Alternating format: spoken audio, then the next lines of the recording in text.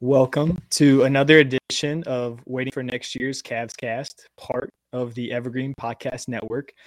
This is your host, Seth, and joining me tonight, you can read his work on basketballnews.com, listen to his podcast, Keeping It 94, follow him on Twitter at Spin Davies. Folks, Spencer Davies. Spencer, how are you, man? I'm great, Seth. How about you, man? Good. Very excited to talk to you a little bit of Cavs basketball before we get into Thursday night football. So appreciate you jumping on.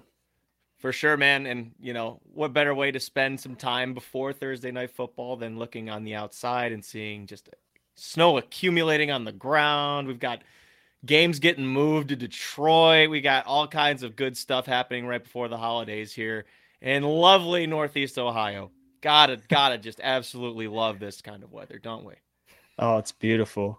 I was curious what they were going to do with that game. And I saw a little screenshot tonight that they're refunding all the Buffalo Bills season ticket holders. I was impressed. As they should. That's good. Yes. That's good thing. Good. Yeah. I'm glad that they didn't lose their money. Yeah. But we're talking a little Cavs tonight. And Spencer, I know you've spent some time at Cleveland Clinic Courts, throughout training camp and this, and you follow the team. So again, appreciate you jumping on.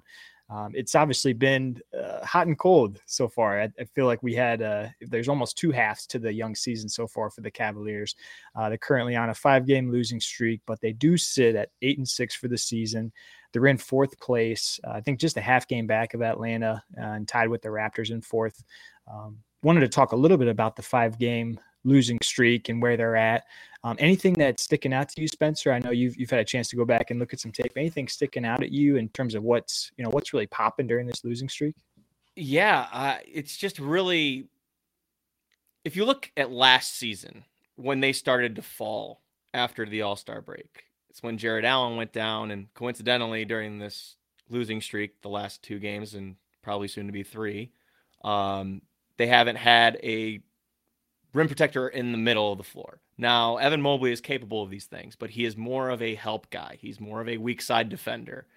Jared Allen has a little bit more bulkiness to him. He's got a little bit more of that meanness to him that Evan is not really prepared to be in that spot at the moment, but you kind of have to work with what you have. So there's that, but it's not just the inside that's suffering, it's the outside.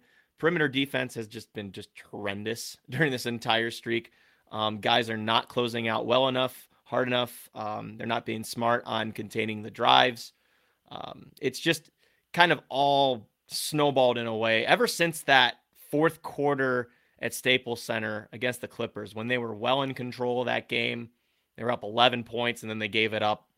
Clippers come back and win, and then just kind of took off out from there. So I believe that they have plenty to get it corrected. It's not easy when you do lose, guys like that. No one's talking about Dean Wade being out. He's out with a knee injury. He's absolutely paramount to what they can do out on the perimeter, on the defensive end, and also as somebody who's a great spot-up shooter. But they've really kind of taken a step back as far as not giving the second effort, the third effort, the fourth effort. That's what JB Bickerstaff was talking about after the loss the other night.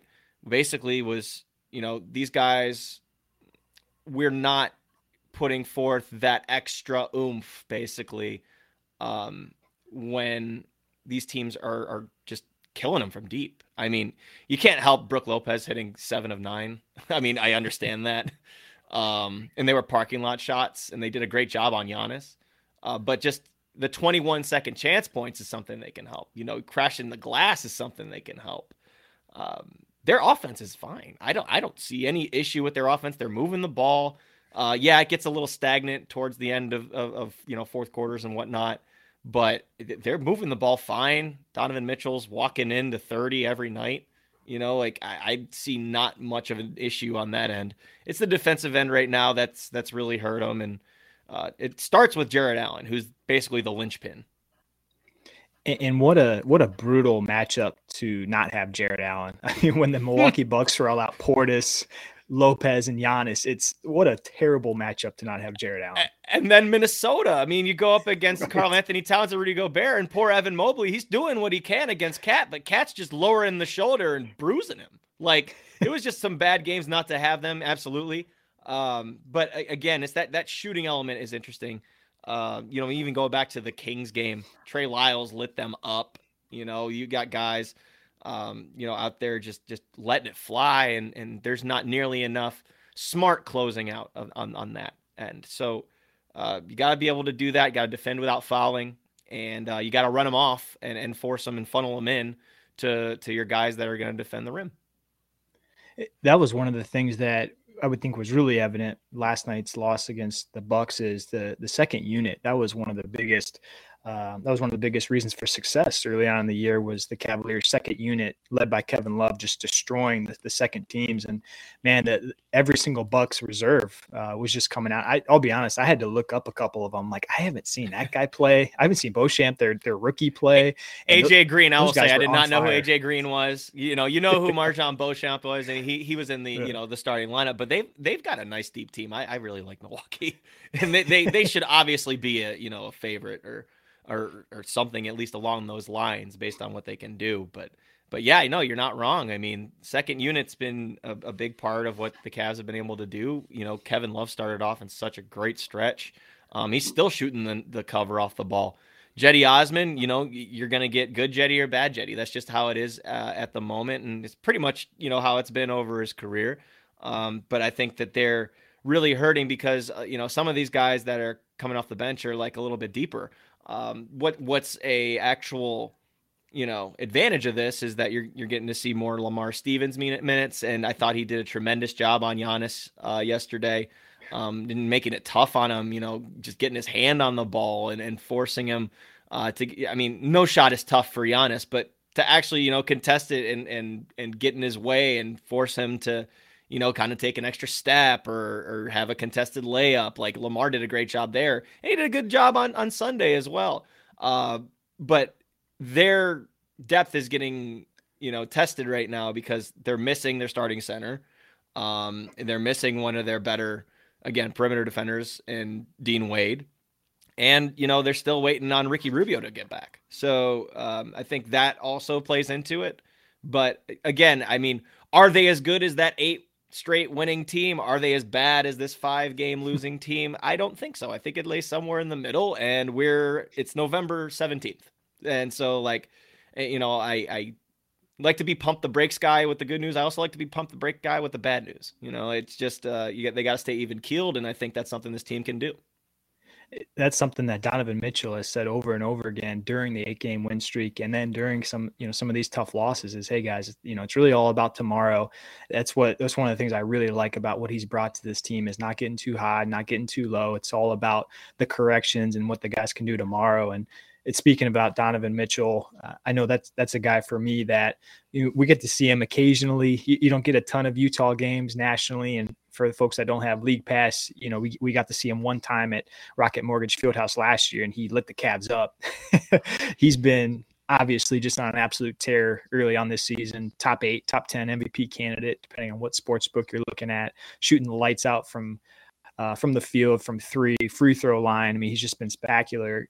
Anything surprise you about what he's brought either on or off the court so far this year for the Cavs? Yeah. So one thing I think I can point out is, I watched a lot of Jazz games. I was very in tune with that team, and their offense was obviously built around Donovan Mitchell, but they had some good shooters, Bojan Bogdanovic. They in the really, older days, Joe Ingles was a great part of that team. Obviously Jordan Clarkson, getting some shots up for him.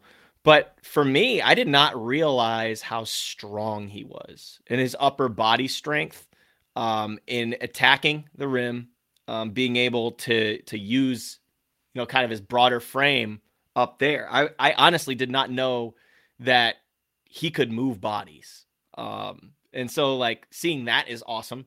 I also didn't know he could be this effortless of a scorer. I know he was a good scorer and that he could get hot, but the way he goes about getting his points one, he's not selfish. If he takes a shot, it's not. I have rarely seen him take a bad shot this year. If he's getting into a pull up coming off of a screen, if he's coming off of a screen and shooting a three, if he's driving to the basket and drawing a foul, this is a 3-level score. We know about that with Colin Sexton, obviously, but we haven't seen it this kind of smoothly, I guess, is the way I want to put it. And the playmaking ability, too, is something that's really caught my eye. He has some really, really sharp passing skills. I saw one against the Warriors where it was a one-handed bullet pass when he was coming down the lane, and he shot it out to the corner. I think Jetty nailed it. He's got the ability to draw a lot of attention, which is going to open up things up, obviously, for guys like Darius Garland and whoever else is on the floor with him. Like, he has a lot of gravitational pull. I think that part I underestimated when the deal was made, because I wasn't like the hugest fan of the deal when it came out. I thought they gave up a lot, and obviously you look at what Utah's doing right now with Lauri Markkanen. Lauri Markkanen's having a career year, and he looks great. Colin's doing some great things off the bench as well. But I mean, Donovan, it's just that superstar tier level guy that they think will push him forward. And I mean, if the others come along with him, just like it was during that 8-game winning streak, then I don't see why not. Don't you know that you're a grown-up?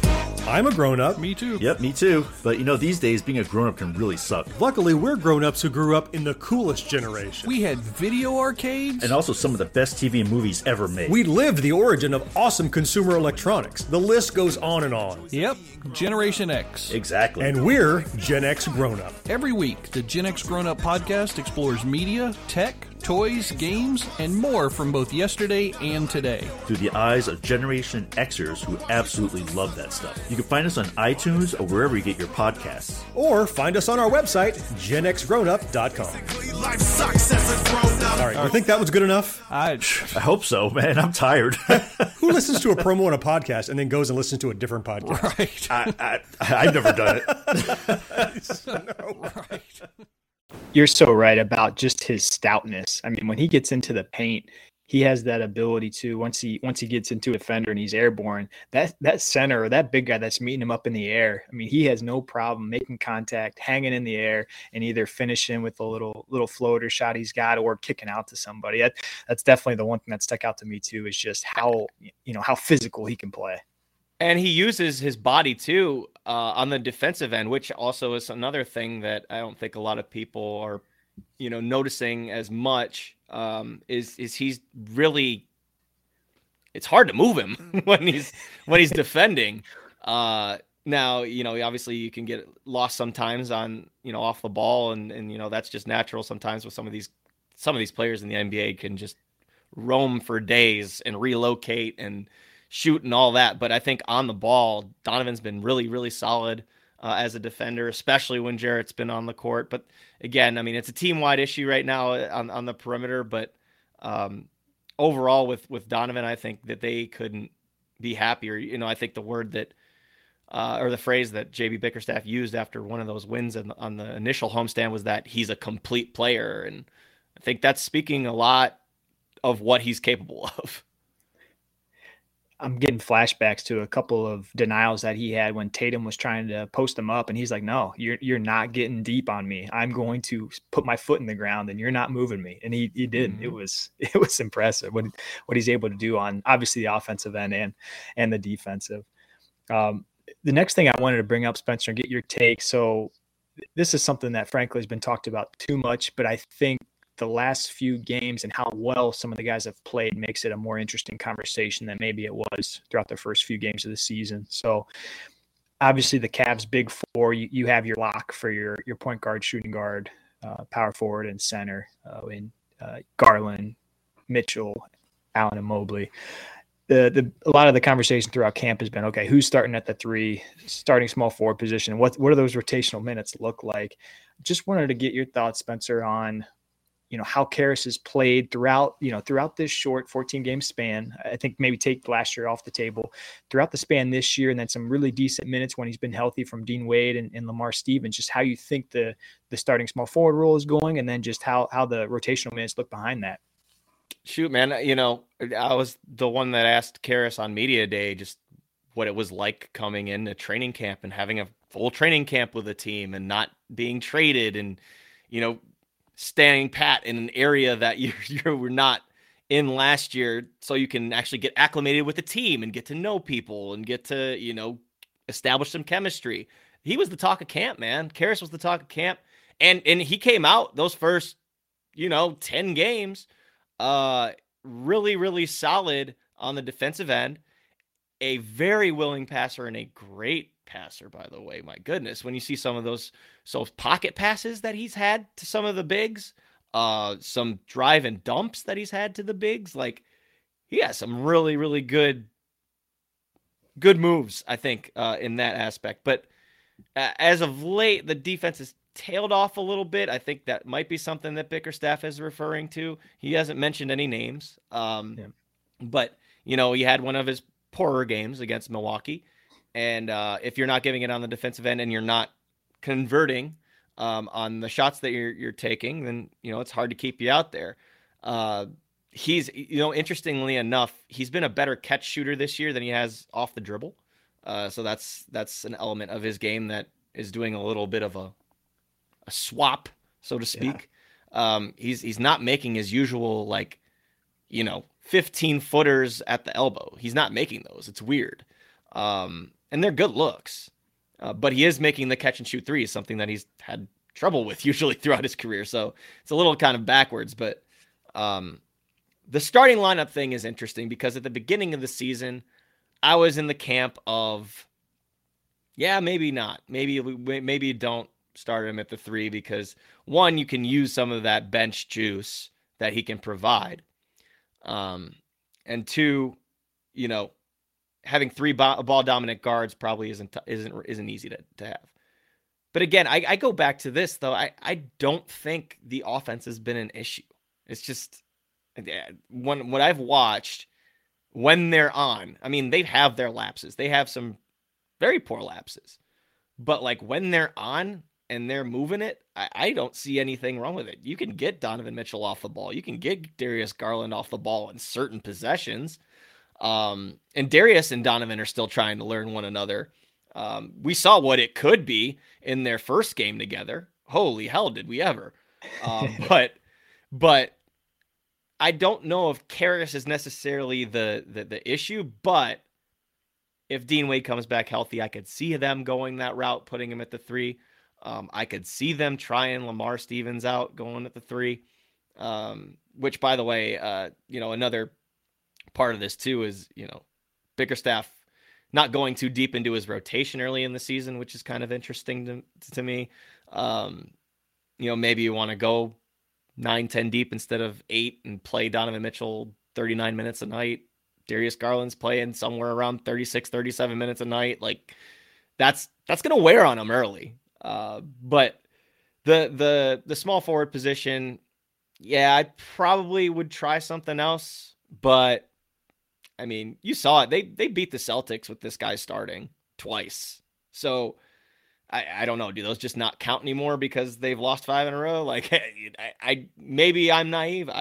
No idea. But I think that Dean Wade's probably the best option for that at the moment. But again, he's got the knee injury, so they've got to make do with what they have. And that's, pretty much what the situation is right now. I'm Ken Harbaugh, host of Warriors in Their Own Words, a podcast that presents the unvarnished, unsanitized truth of what we have asked of those who defend this nation. As a country, we need these stories more than ever. Stories from Americans who have borne the battle, including 30-year-old remastered interviews with veterans from World War I recounting their time in the trenches of Europe, and with veterans from World War II, Korea, Vietnam, and from our most recent conflicts in Iraq, Afghanistan, and other battlefields Americans may never have heard of. Hear their stories by listening to Warriors in Their Own Words wherever you find podcasts. That's what's made some of this early season so frustrating is you go pile over and look at lineup data and you're hard pressed to find like a lot of big trends because obviously Darius being out, Dean Wade being out, Jared Allen being out. And I know that's a reality for every single NBA team, but you try to find what works. Obviously the coaching staff has a much better idea than I do on my Basketball Reference website here, but you try to look at trends and patterns and, you struggle to find, them having all their favorite guys on the court at one time. And, the one thing that I've really been impressed by, and I don't have any numbers in front of me, but just Dean defensively. I mean, him chasing around the best player at times, the Tatums, the Browns, the best wing on the opposition, and then hitting his open threes. He's been lights out. I think he's in the 60 percentile of what they call open threes this year. He's just absolutely dominant from getting those clean looks. So he's just been excellent for their spacing, I think, with the starters. Yeah, and they miss that. They do. They miss that, both ends of an impact right there. That's a big loss. And, people tend to get very frustrated because they see Els, out there, and it's not fun to see losses pile up. But, like, sometimes you also got to go with the reality. Again, I don't think that they're as good as they were during that 8-game winning streak, or they're as bad as they are in this 5-game losing streak.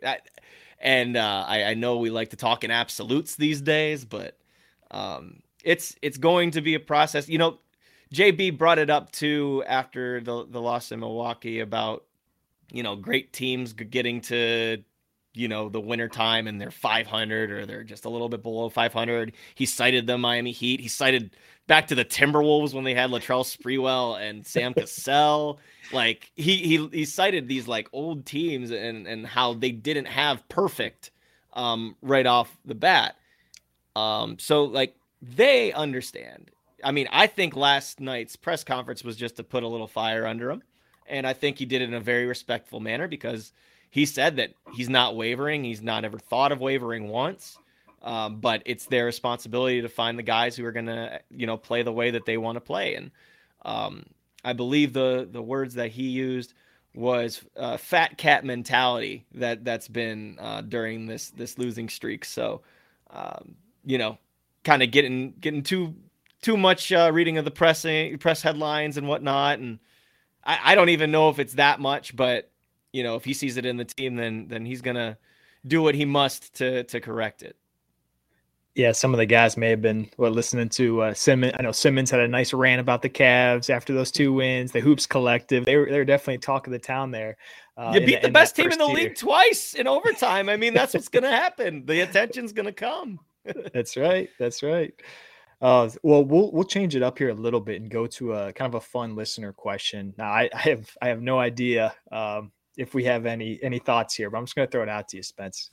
So one of the questions that I got texted to me was, how much do you think the junkyard chain costs? Do you have any insight on how much that beautiful piece of jewelry might cost? Ooh. Now, I'm not one for appraisals. Ooh, that's tough. I got to imagine that bad boy's got to be up there in the I might sound dumb.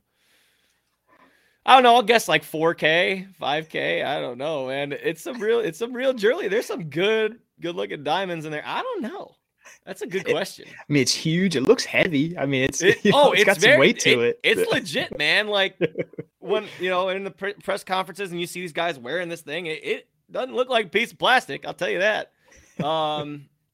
That's something we should look up and see. And if I'm way off, then you'll know I'm not going on Price is Right anytime soon.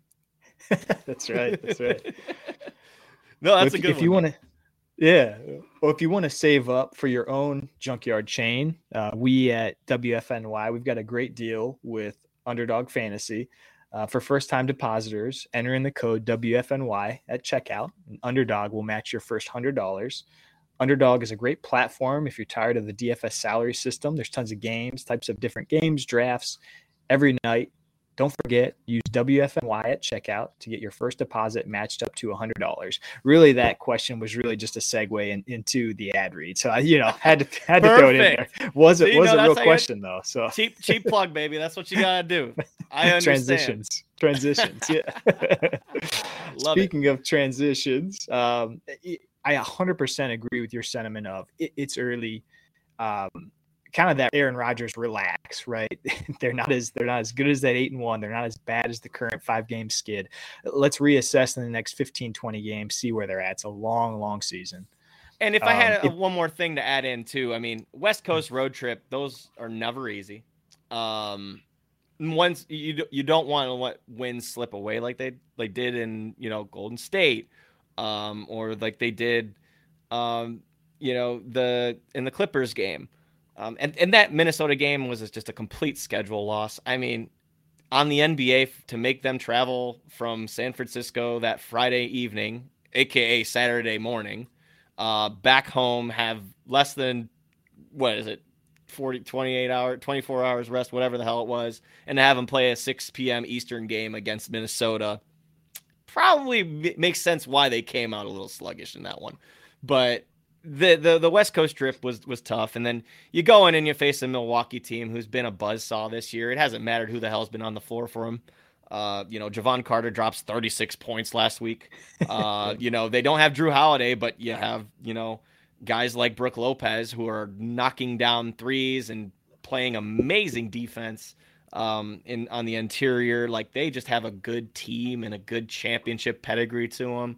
So, I mean, the schedule's not getting any easier. I will say that. They should have a layup tomorrow against the Hornets. That should be a layup. But then you face the Heat, and then you face the Hawks, and then you face a Blazers team who's been defending their asses off and look rejuvenated. Those are not easy games. So they're going to keep coming, and the East is going to be competitive. It's going to be competitive all year long. There's going to be a lot of this. You're going to see people doing podcasts like this for every team saying, what the hell's going on? For me, it's because the team or the league is so even. Like, if you look at some of the standings, man, like it's crazy. I think there are only 5 teams that have less than 5 wins. Like, there is a ton of parity this year, and I love it. Personally, as a fan of basketball, I love seeing it. You can pick one team and say, that guy's really good on every single team, or multiple guys for a lot of teams. So Eastern Conference in particular too, it's going to be a race.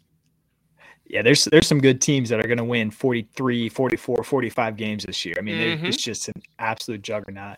And speaking of the schedule, just a reality, I think their Heat Hawks is a back-to-back, and then when they play the Blazers, I think it'll be three games in 4 nights. So it just doesn't stop the way this NBA season works. It doesn't stop.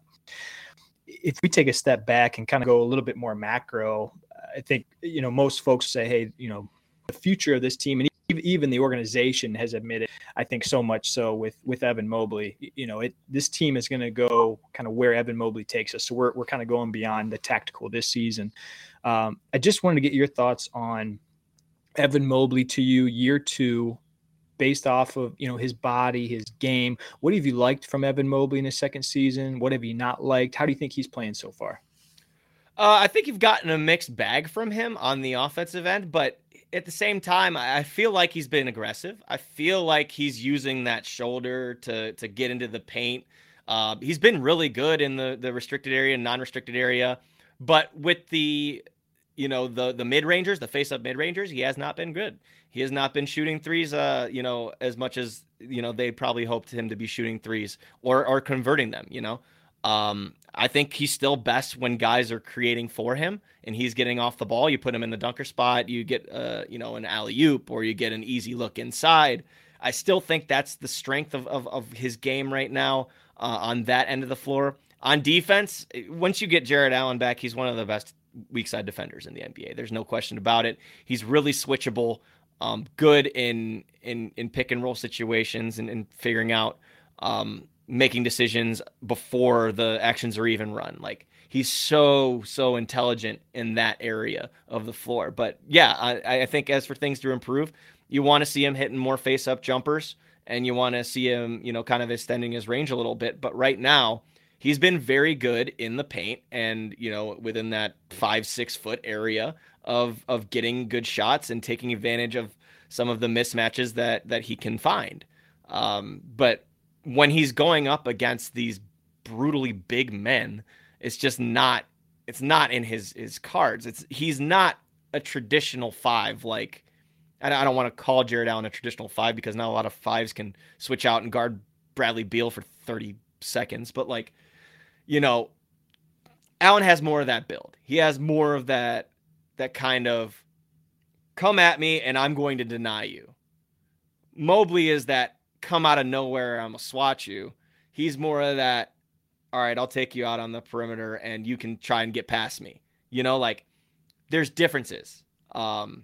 He is not a, you know, traditional guy in the sense of where he can be, you know, your interior anchor. He can be the anchor of your defense, but he can't be your interior anchor.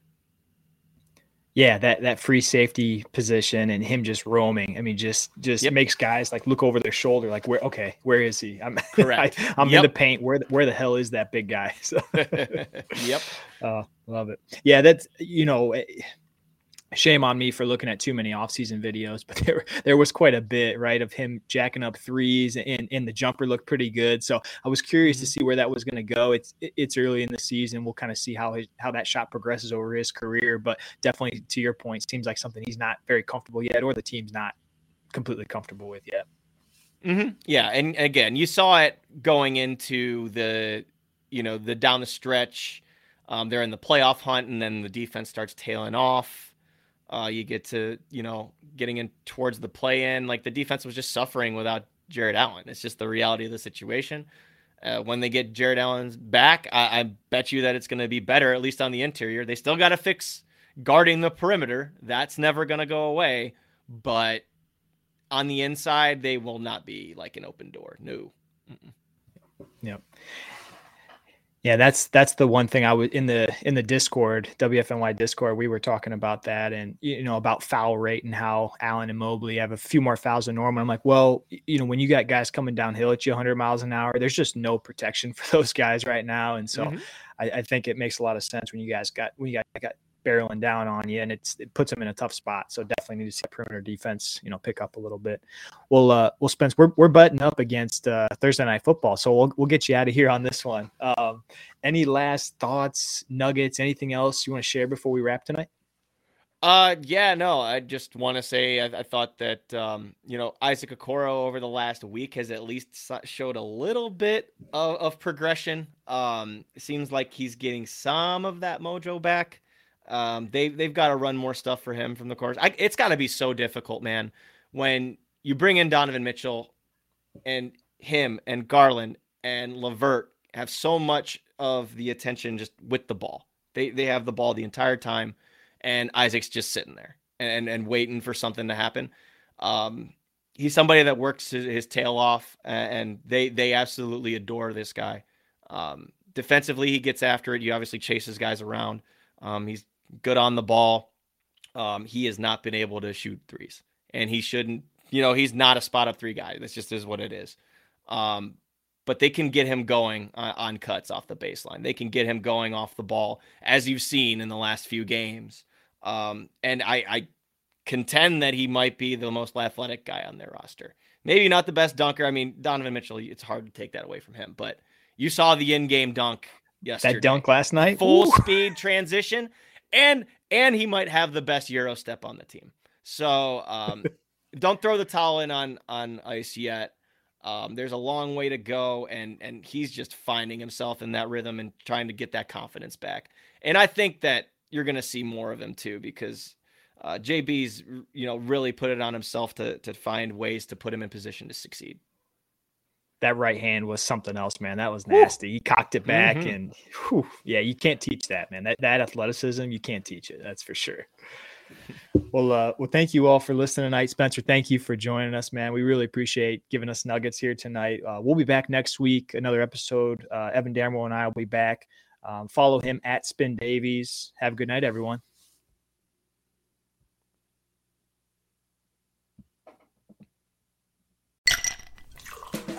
Hi, this is comedian and writer, and let's be honest, I do a lot of things. This is Dean Archipotis, the host of Whiskey Business, the podcast not so much about whiskey as it is one with whiskey. Yes, we drink and talk about whiskey, but we do so much more with so many interesting people. For example, we talk to comedians like Greg Warren. You know, I don't want to brag, but let's just say I can walk into a Red Lobster and get whatever. I think the pause right there is probably more important than the word. Amazing athletes like boxing champion Buster Douglas. When a fighter's down and he's looking for his mouthpiece instead of trying to get up. That's when I knew it was over. Yeah, right? And yes, Bigfoot chasers. Do you believe in Bigfoot? And if so, does he really eat beef jerky? The Bigfoot thing is people have seen these, and I've seen a lot of compelling evidence about it. It's Whiskey Business with Dino Tripodis. Join us for what we call a good conversation with a good pour. You really can't ask for much more than that, can you, people? Check us out at whiskeybusinesspod.com, a proud member of the Evergreen Podcast Network.